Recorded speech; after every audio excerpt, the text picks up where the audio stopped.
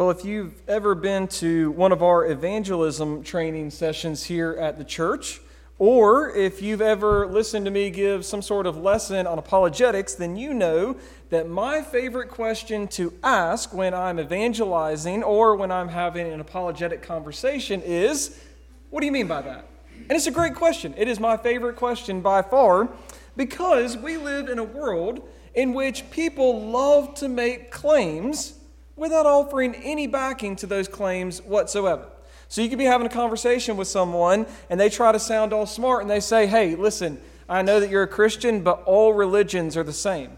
Okay, you get points with your crowd, but all you have to do is just pose my favorite question. And you say, what do you mean by that?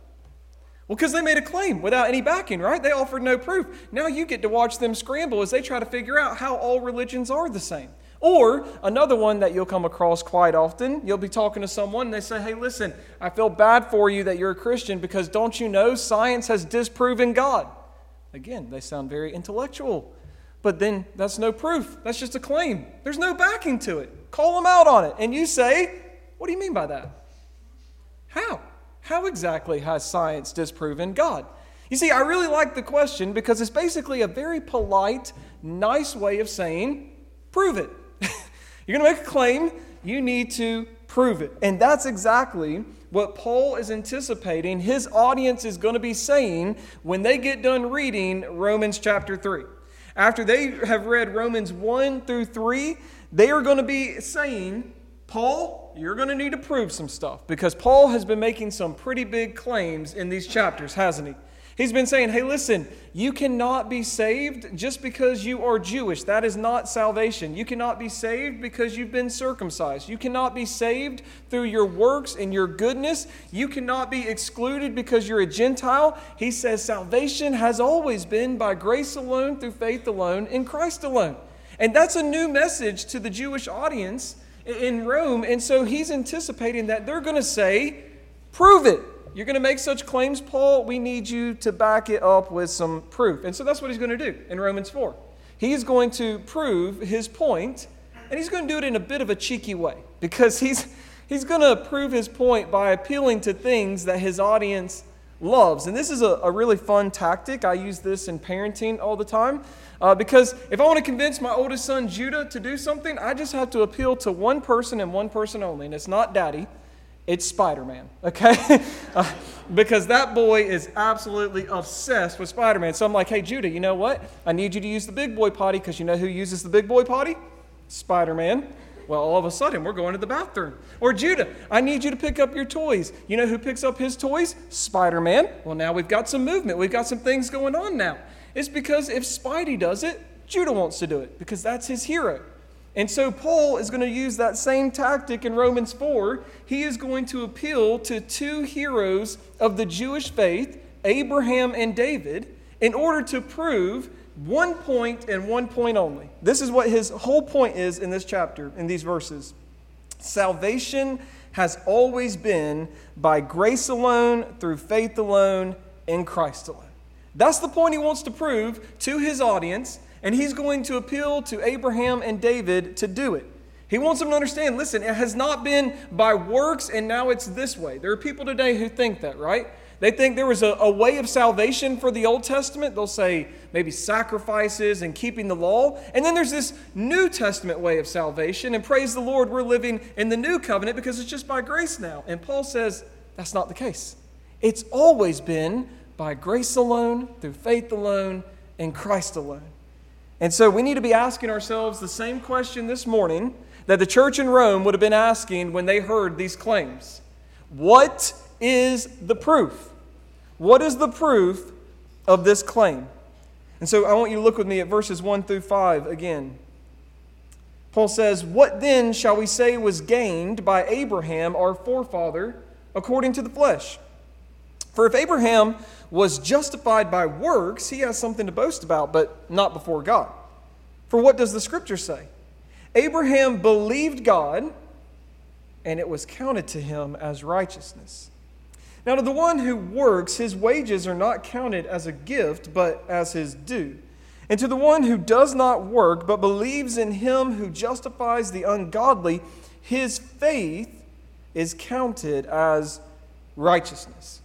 You see, we talk about Abraham from time to time today, but I think we forget just how much Abraham meant and means to the Jewish people. He is the patriarch of the people of God. He is the father of their nation. And the Jewish people believed that Abraham was actually perfect in all of his ways. And we know that because there were three really important books that were written, Jewish books that were written during the intertestamental period. Okay, that's a big word, just means the time between the end of the Old Testament and the beginning of the New Testament, the intertestamental period. There are three books that were written by Jewish people, and they make a lot of claims about Abraham, and they reveal to us what they actually believed about Abraham. So this one's interesting, right? In the book of Jubilees, in Jubilees 23:10, this is what it says. Abraham was perfect in all his deeds with the Lord, and well-pleasing in righteousness all the days of his life. And so the Jews actually believed that Abraham accomplished and earned his right standing with God, that he was saved on the basis of his works and on his obedience. And so if we're going to believe this Jewish view about Abraham, then we need to ask a very simple question. What did Abraham do leading up to Genesis 15:6, where God declares him to be righteous in his sight? What did Abraham do prior to Genesis 15:6 to earn that declaration of righteousness? Well, this is a good question, and if you've been with us for the past 2 years in Genesis on Wednesday nights, you already know the answer to it, right? But for those of you who haven't been here, in Genesis, the first time we meet Abram, he is living in the land of Ur with his family. They are a bunch of pagan moon worshipers. And God is going to pick that guy to be his guy. He could have picked anyone on earth. He could have picked anyone to be his guy who was going to be the patriarch, the father of the nation. He could have picked someone like Job, right? Job was a contemporary living at the same time as Abraham. And the Bible says that Job was blameless and upright. Now, that's a pretty good pick right there. If I'm picking someone, that's going to be my guy. But no, God looks down and he chooses the pagan moon worshiper who's married to his half-sister and says, that's my guy. That's where we meet Abraham. And God, in Genesis chapter 12, calls him out of that life and tells him to go, to leave his country, leave his family, leave his kindred, leave his father's house, and go to the land that God would show him. And God made him a promise. He said, in you and in your offspring, all the nations of the world would be blessed. I will bless those who bless you. I will curse those who curse you. And he said, go. So what does Abraham do? The perfect man of obedience. Well, he does go. But he's immediately disobedient because he doesn't leave his family behind. Who's he bring with him? Lot. He brings Lot with him. Not leaving his family behind, so Abraham is immediately disobedient. And then later, in that very same chapter, here's what happens. Abram and Sarai are going down to Egypt. And Abram looks at his wife and goes, honey, you are absolutely gorgeous. Here's the problem, though. When we go through Egypt, everybody's going to want to marry you and take you for themselves, and they're going to kill me to do it. So here's what we're going to do. Here's my plan. As we go through, I'm just going to tell everybody, you're my sister. Sound like a good plan? Okay, that's what we're going to do. Here's the problem. God had already said, I'm going to bless every nation that blesses you. I'm going to curse those who curse you. Abram should have walked through Egypt boldly and confidently, but instead he pawned his wife off as his sister so that he could save his own neck and not die. And then we come to Genesis 15. And in Genesis 15, the whole chapter starts with Abram trying to take matters into his own hand. He says, God, listen, I know that you made me all these promises, but could you possibly make Eliezer of Damascus my heir?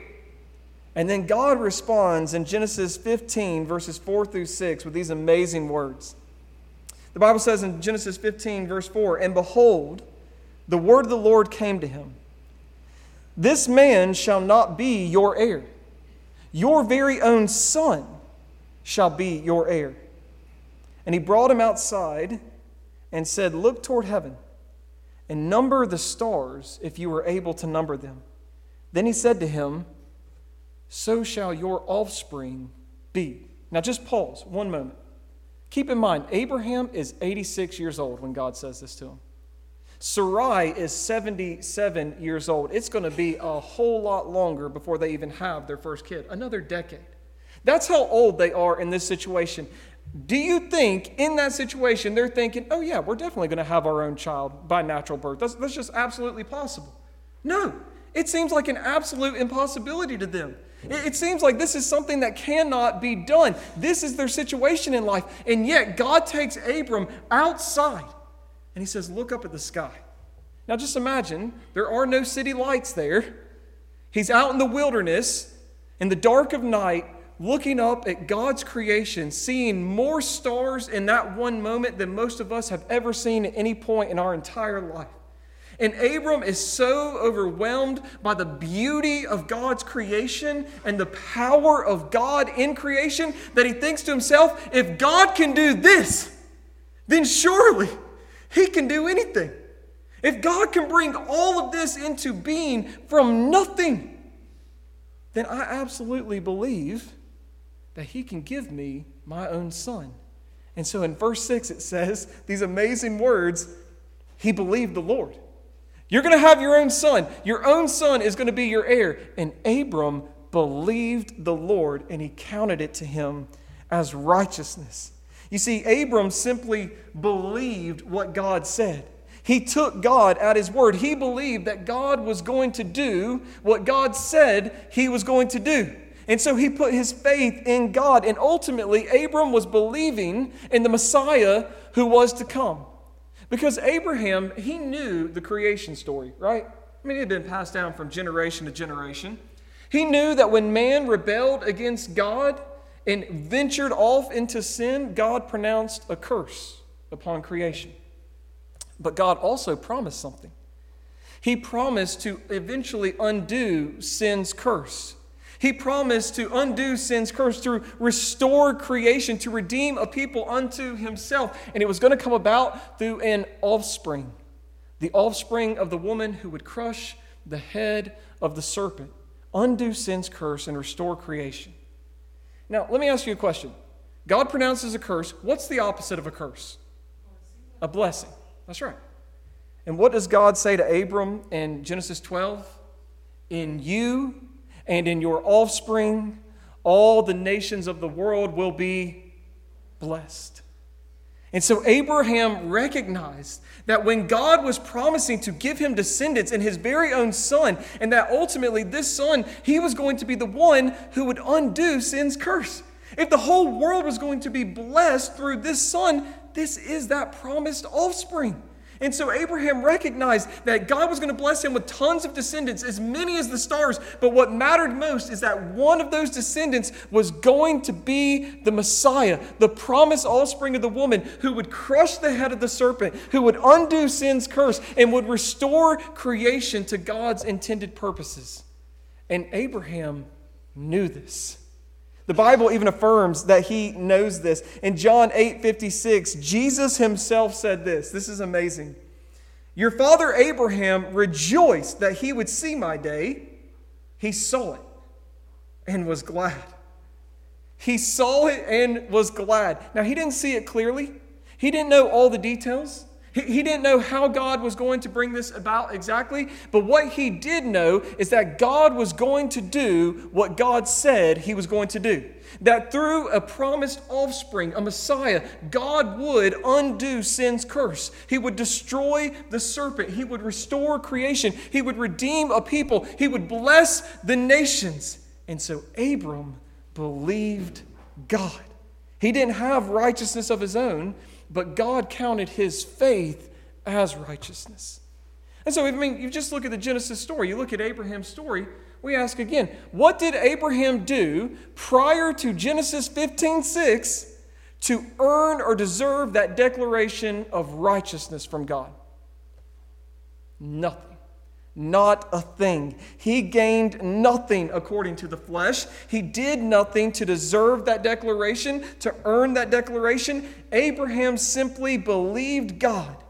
And though he lacked righteousness of his own, his faith was counted as righteousness. And that word counted, you can circle it in your Bible or underline it. It's an important word. It occurs over 10 times in Romans chapter 4.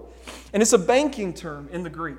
It means to credit to an account. And it has to do with a change of status. So it means to credit to an account, and it has to do with a change of status. So just to kind of help you think about this, maybe the nerdiest thing about myself is I really enjoy chess. My wife gives me a hard time about that all the time.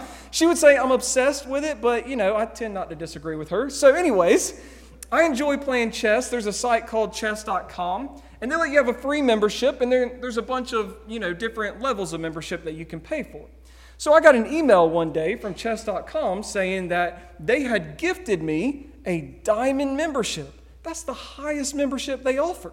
So I was thinking, this is some spam email, like this can't be right. I didn't enter some sort of giveaway. I didn't do anything. Like, I don't know why I've received this, but I didn't believe it. They said they were giving me this new account status as a gift. And so I go to chess.com, I look at my account, and sure enough, it wasn't spam. I look, and no longer did I have a free membership, but they had changed my account status. I now had the status of a diamond member, not because I paid for it, but because they had credited it to my account. And that's exactly what Paul's talking about here with righteousness and salvation. He says, you don't earn this. You don't apply for this. You don't submit an application and say, here's what I have to offer. Can you give me this righteousness now? It's not something you earn or deserve. He says, if you trust in Jesus, God will credit righteousness to your account as a gift, and you have a new status before God. You stand right before Him because of what Jesus has done for you. And it's important that we remember this because keep in mind, the Jewish people thought Abraham earned his salvation. Abraham was perfect in all of his ways, they said. He was obedient from the moment that God called him, they said. And Paul says, listen, Abraham was a sinner just like us. Abraham was not perfect. Abraham did not have righteousness of his own. Abraham simply believed God, and it was counted to him as righteousness. He declared Abraham to be righteous in his sight by grace through faith in the Messiah who was to come, and it came as a gift. You see, here's why Paul is pointing us to Abraham. Here's what he wanted the church in Rome to understand and what he wants us to understand today. No one can be good enough to deserve salvation. It's an important point that we need to remember, folks. That's the whole reason he's appealing to Abraham. It's because the Jewish people idolized him. They thought if anyone could earn salvation, it's Abraham. If anyone ever has earned salvation, it's Abraham. He was perfect. He was always obedient. He was the man. And Paul says, I think you need to reread Genesis because that is not at all how the Bible describes him. Paul says, listen, Abraham, he was a great man, but he was a sinner. He was disobedient. He was a failure. He did not earn or deserve or achieve. He received righteousness and salvation by grace through faith in Christ as a gift. You cannot be good enough to deserve or earn salvation. And what gets me is when you tell people this today, you go to anyone in our world and you say, hey, listen, I know that you think you're a pretty good person, you do good things, but I just need you to understand, you can never be good enough to earn it. You can never be good enough and you can never do enough to earn or deserve salvation. You know what the most common response is? You refuse to believe it and you just keep on trying anyways. Right? Isn't that exactly how our world responds? They don't believe it because there's not much our world can agree on, but pretty much everyone in our world agrees good people get rewarded, don't they? That's why everybody believes in karma. If you do good to people, good will come back to you. If you do bad to people, bad things will happen to you. They believe that if you're good and you do enough good things, then you will get to go to heaven if such a place exists, they say. That's what the world believes. In fact, that's what every religion other than Christianity teaches.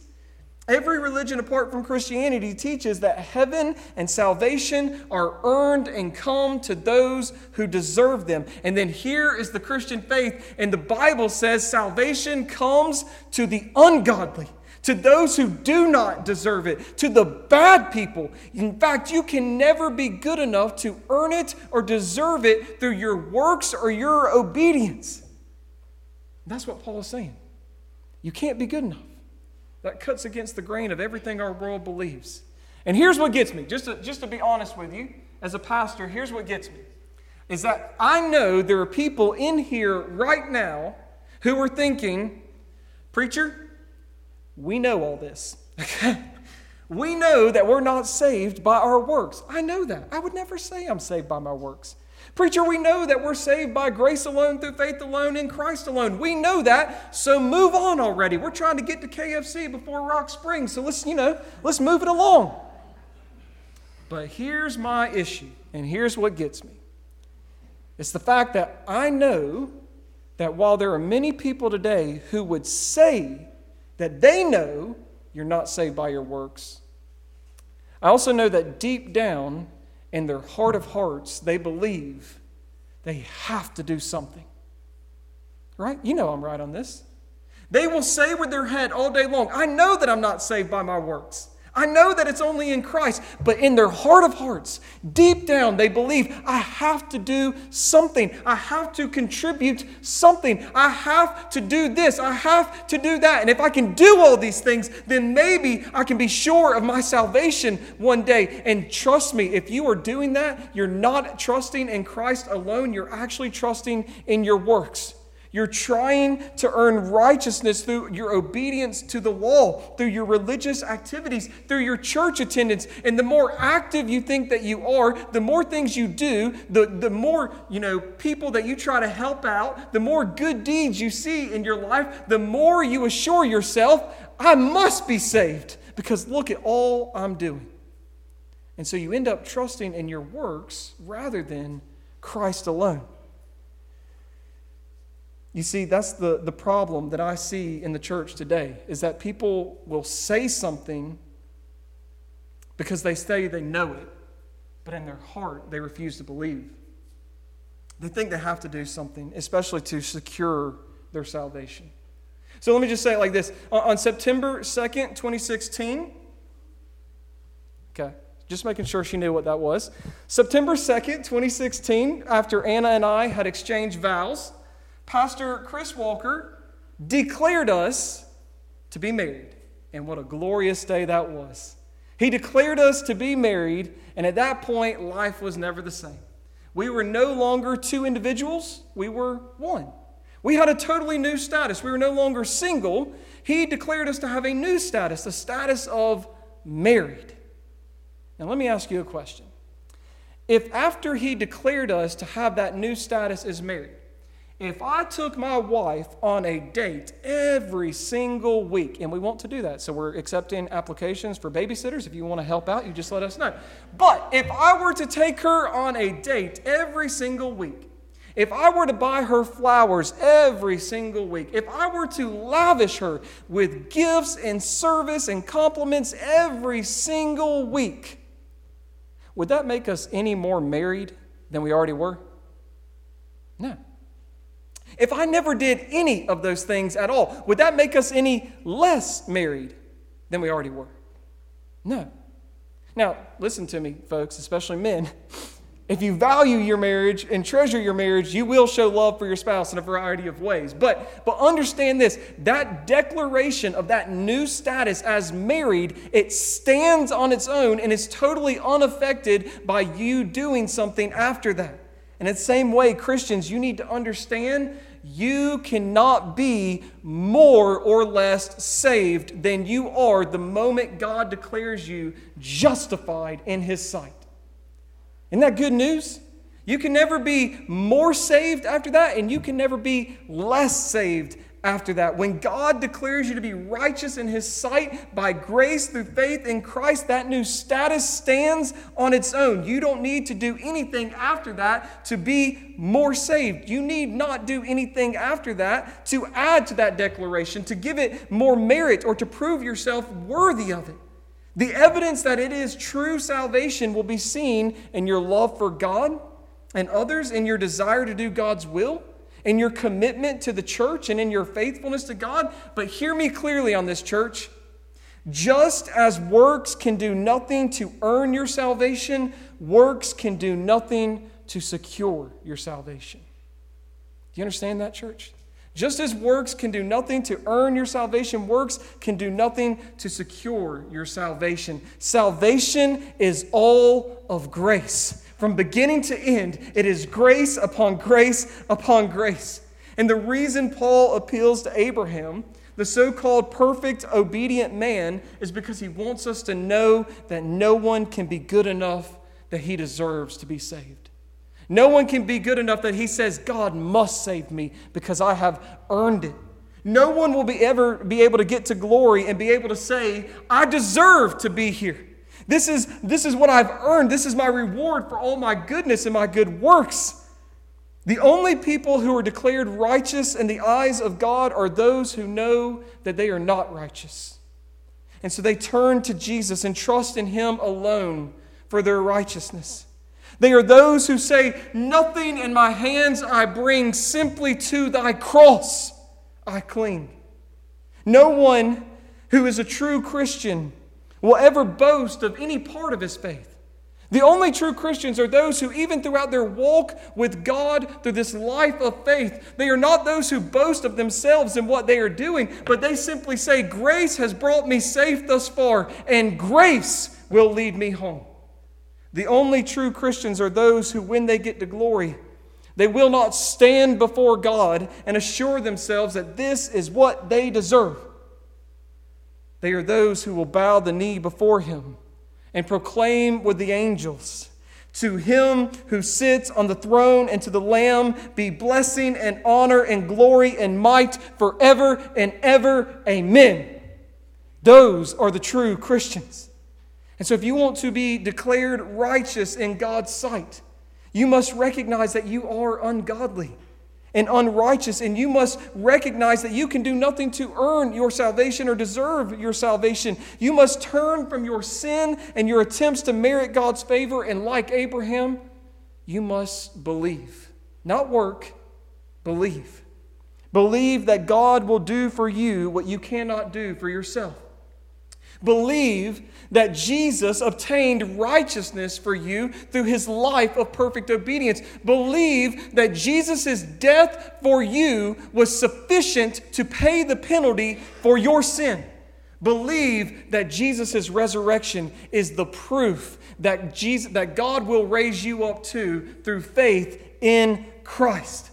This is Paul's point. Salvation has always been by grace alone, through faith alone, in Christ alone. You cannot be good enough to deserve it.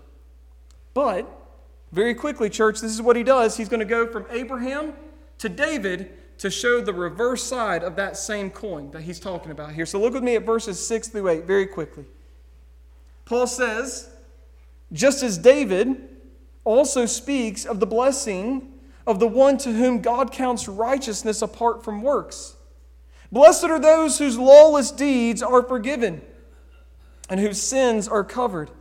Blessed is the man against whom the Lord will not count his sin. We're going to the two heroes of the Jewish faith here, Abraham and David. Abraham, the man of perfect obedience, they said, and then David, the warrior king, the writer of many psalms, the king of Israel, the leader of armies, the one who slayed the giant Goliath, the one who was called the man after God's own heart. You look at David and you would say, surely this is a man who is favored by God. But then something happened, didn't it? Was David always perfectly obedient throughout his whole life? Come on now.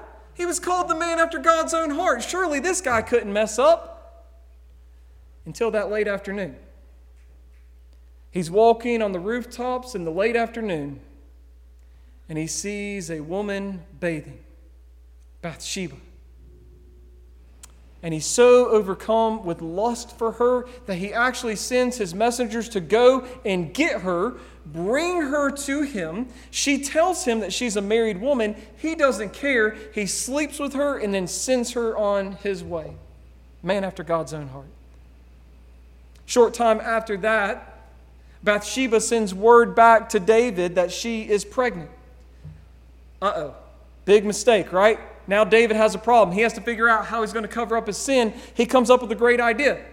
He says, I'm going to get her husband Uriah the Hittite, and I'm going to bring him back. He was at war, a war that David should have been fighting, by the way. Funny chapter there in 2 Samuel. It says, now in the time when kings went to war, David was walking on the rooftops looking at naked women. That was David. Okay, so he says, I'm going to get Uriah to come home from war, and here's what I'm going to do. I'm going to encourage him to sleep with his wife, and then he'll think that the baby is his. I'm a genius. So he tries to do that. What he didn't count on is the fact that Uriah was a righteous man. And he said, listen, I cannot indulge in such pleasures while I've got brothers and friends fighting on the front lines, dying. So I'm just going to sleep over here. Y'all can do your thing, but I'm over here, and I'm not going to do what you want me to do. Well, that's a problem for David. So the next day he sends Uriah back to war, and then he sends his messengers after him saying, tell the commander of armies to put Uriah the Hittite on the front lines. It was a death sentence. He knew that Uriah would be killed in war. This is the lengths to which he was willing to go to cover his own sin, to make up for his own sin. And this was a gross, terrible, heinous sin against the Lord, against Bathsheba, and against Uriah. And when Nathan the prophet confronted David about this sin, David was cut to the core. He was grieved over his own sin, so grieved that he wrote Psalm 51. Go home and read that this afternoon. It is one of the most beautiful psalms in the entire Bible, one of the most moving psalms, one of the best pictures of repentance in the entire Bible. And David wrote it after he had been convicted of his sin with Bathsheba. And after David had repented of his sin and mourned over his sin, this is what happened. Nathan the prophet came to him again and said these words, 2 Samuel chapter 12, verse 13. David said to Nathan, I have sinned against the Lord. And then I want you to notice the beauty of these words. Nathan says to David, the Lord also has put away your sin. You shall not die. How amazing is that? David recognizes that he is a terrible sinner. He has done a terrible thing, borderline raped a woman and killed her husband to cover up his own sin, and he is convicted of that. He is grieved by that. He knows that he is a terrible sinner. He recognizes his depravity. He recognizes he deserves nothing except for God's wrath and condemnation. He knows that he is totally unworthy of God's mercy and love and favor. He knows there is nothing good in him for God to love. And he says to Nathan, I have sinned against the Lord. And Nathan says, yes, you have. But God has put away your sin. And you shall not die. You shall not die. And then Paul here in Romans 4 quotes from the words of Psalm 32. Most scholars believe that David wrote Psalm 32 after God had forgiven him of his sin with Bathsheba. And so after he had been forgiven by the Lord, this forgiveness that he did not deserve, by the way, this forgiveness that he did not earn or merit, by the way, this forgiveness which was totally by grace alone, through faith alone, comes to David, and the response of his heart is to say, blessed are those whose lawless deeds are forgiven and whose sins are covered. Blessed is the man against whom the Lord will not count his sin. Nathan says, the Lord has put away your sin. You shall not die. And David says, blessed. Praise the Lord. You see, the reason that Paul is pointing us to David is because he wants us to understand, church, that God's grace is greater than all our sin. That's the whole reason he's appealing to David here. He points to Abraham to show us nobody can be good enough to earn salvation or deserve salvation. He points to David to say, and in the same way, no one can be too bad for salvation. No sinner is too far gone for God. No sin is too much for God. You cannot out-sin the cross of Christ. If David couldn't do it, I promise you, you cannot do it. I mean, just think about who's writing this letter. The Apostle Paul, right? Before he was Paul, what was his name? Saul. And he was a blasphemer. He was well known as a persecutor of the church. He was well known for killing Christians. He personally oversaw the martyrdom of Stephen. He himself described himself as the chief of all sinners. He looked at his life and he viewed himself as being the absolute scum of the earth, the worst person who's ever lived. But Jesus didn't appear to the Apostle Paul on the road to Damascus and go, hey, listen, couple things we need to clear up. One, I'm Jesus. I am real. You need to stop persecuting me. Number two, there are going to be tons of people with me in glory. And yes, they have done some bad stuff, but nothing compared to what you have done. I mean, you make them look like absolute saints. You make them look like they are sinless. They've done some bad stuff, but look at you. You've done too much. You cannot come. That's not what Jesus said, is it? Jesus comes and appears to Saul on the road to Damascus. And Saul is so overwhelmed by the beauty of the glory of the Lord Jesus Christ and overwhelmed by the truth of the gospel message that he repents of his sins and he turns to faith in the one that he had been persecuting. Saul, Saul, why do you persecute me? And then he lays down his life for this Jesus.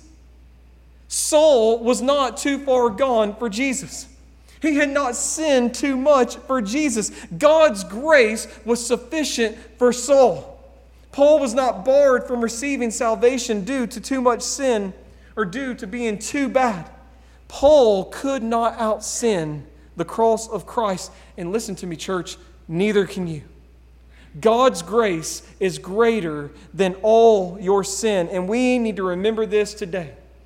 Because I cannot tell you how many people there are in our world today who feel as though they are too far gone for God.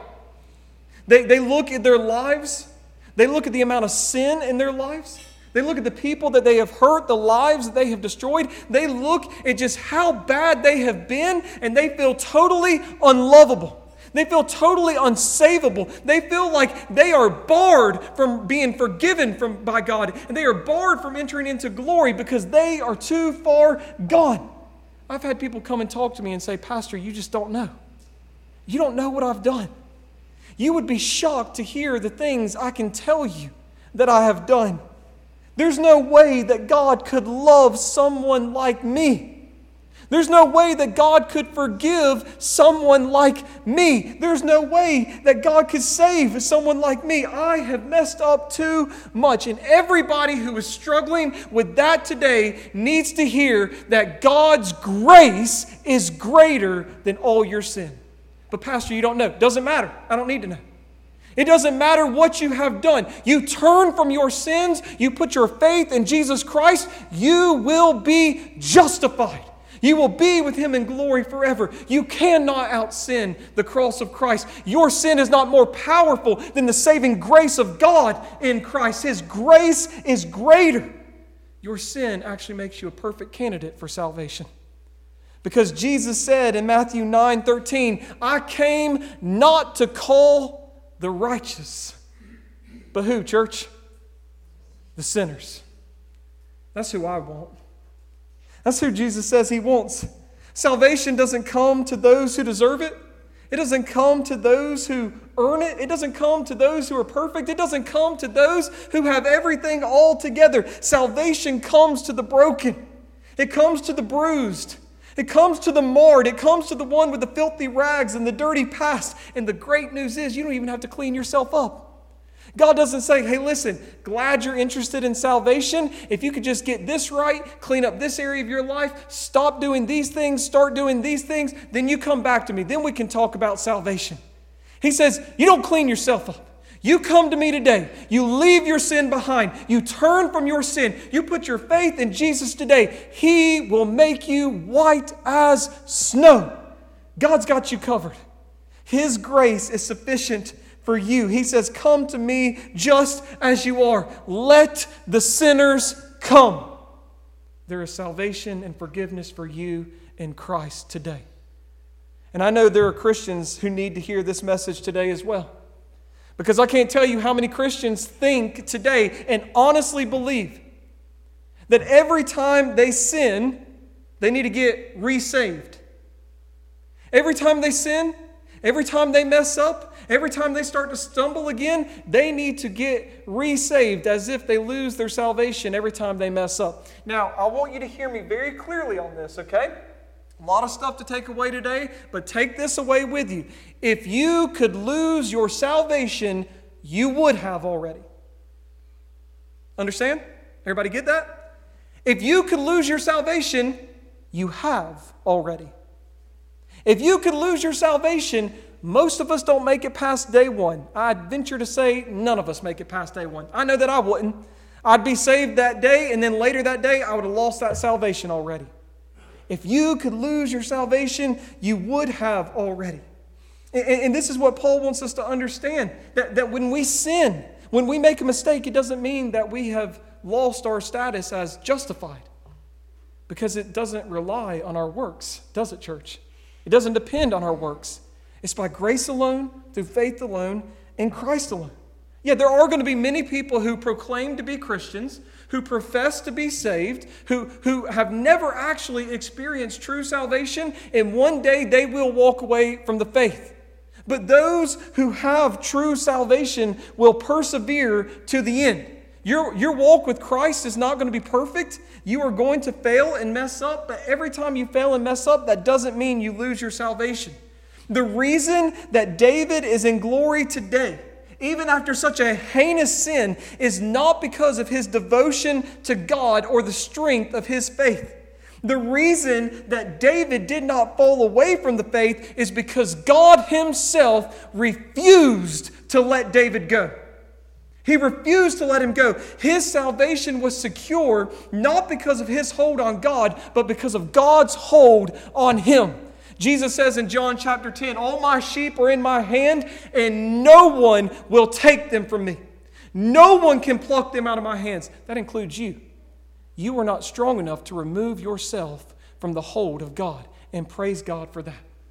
He has got us in his hands, and he will not let us go. This is what Paul wanted the church in Rome to understand. It's what God wants us to understand today. Salvation has always been by grace alone, through faith alone, in Christ alone. You cannot be good enough to earn it or deserve it. So many of you this morning, you need to stop relying on your works. You need to turn from trusting in your works, turn from striving to accomplish what you cannot accomplish, and put your faith in Jesus alone for salvation. Rely not on your works or on your goodness, but on Jesus Christ alone. And not only can you not be too good, probably the best news for most of us here is you can't be too bad. You are not too far gone for God. Your sin is not too much for God. God's grace comes to the unworthy, to the sinners, to the unclean. And so you need to stop thinking that you need to clean your life up before turning it over to God. You need to stop making excuses and trying to get it all together before coming to God. Stop thinking that your sin has made you unsavable. Leave your sin today. Turn from your sin today. Put your faith in Jesus Christ today, and you will be saved. God delights in saving the chief of sinners. You can be right with God today through faith in Christ. This is how God saves sinners. Church, this is how God has always saved sinners. By grace alone, through faith alone, in Christ alone, for the glory of God alone. Amen? Let's pray.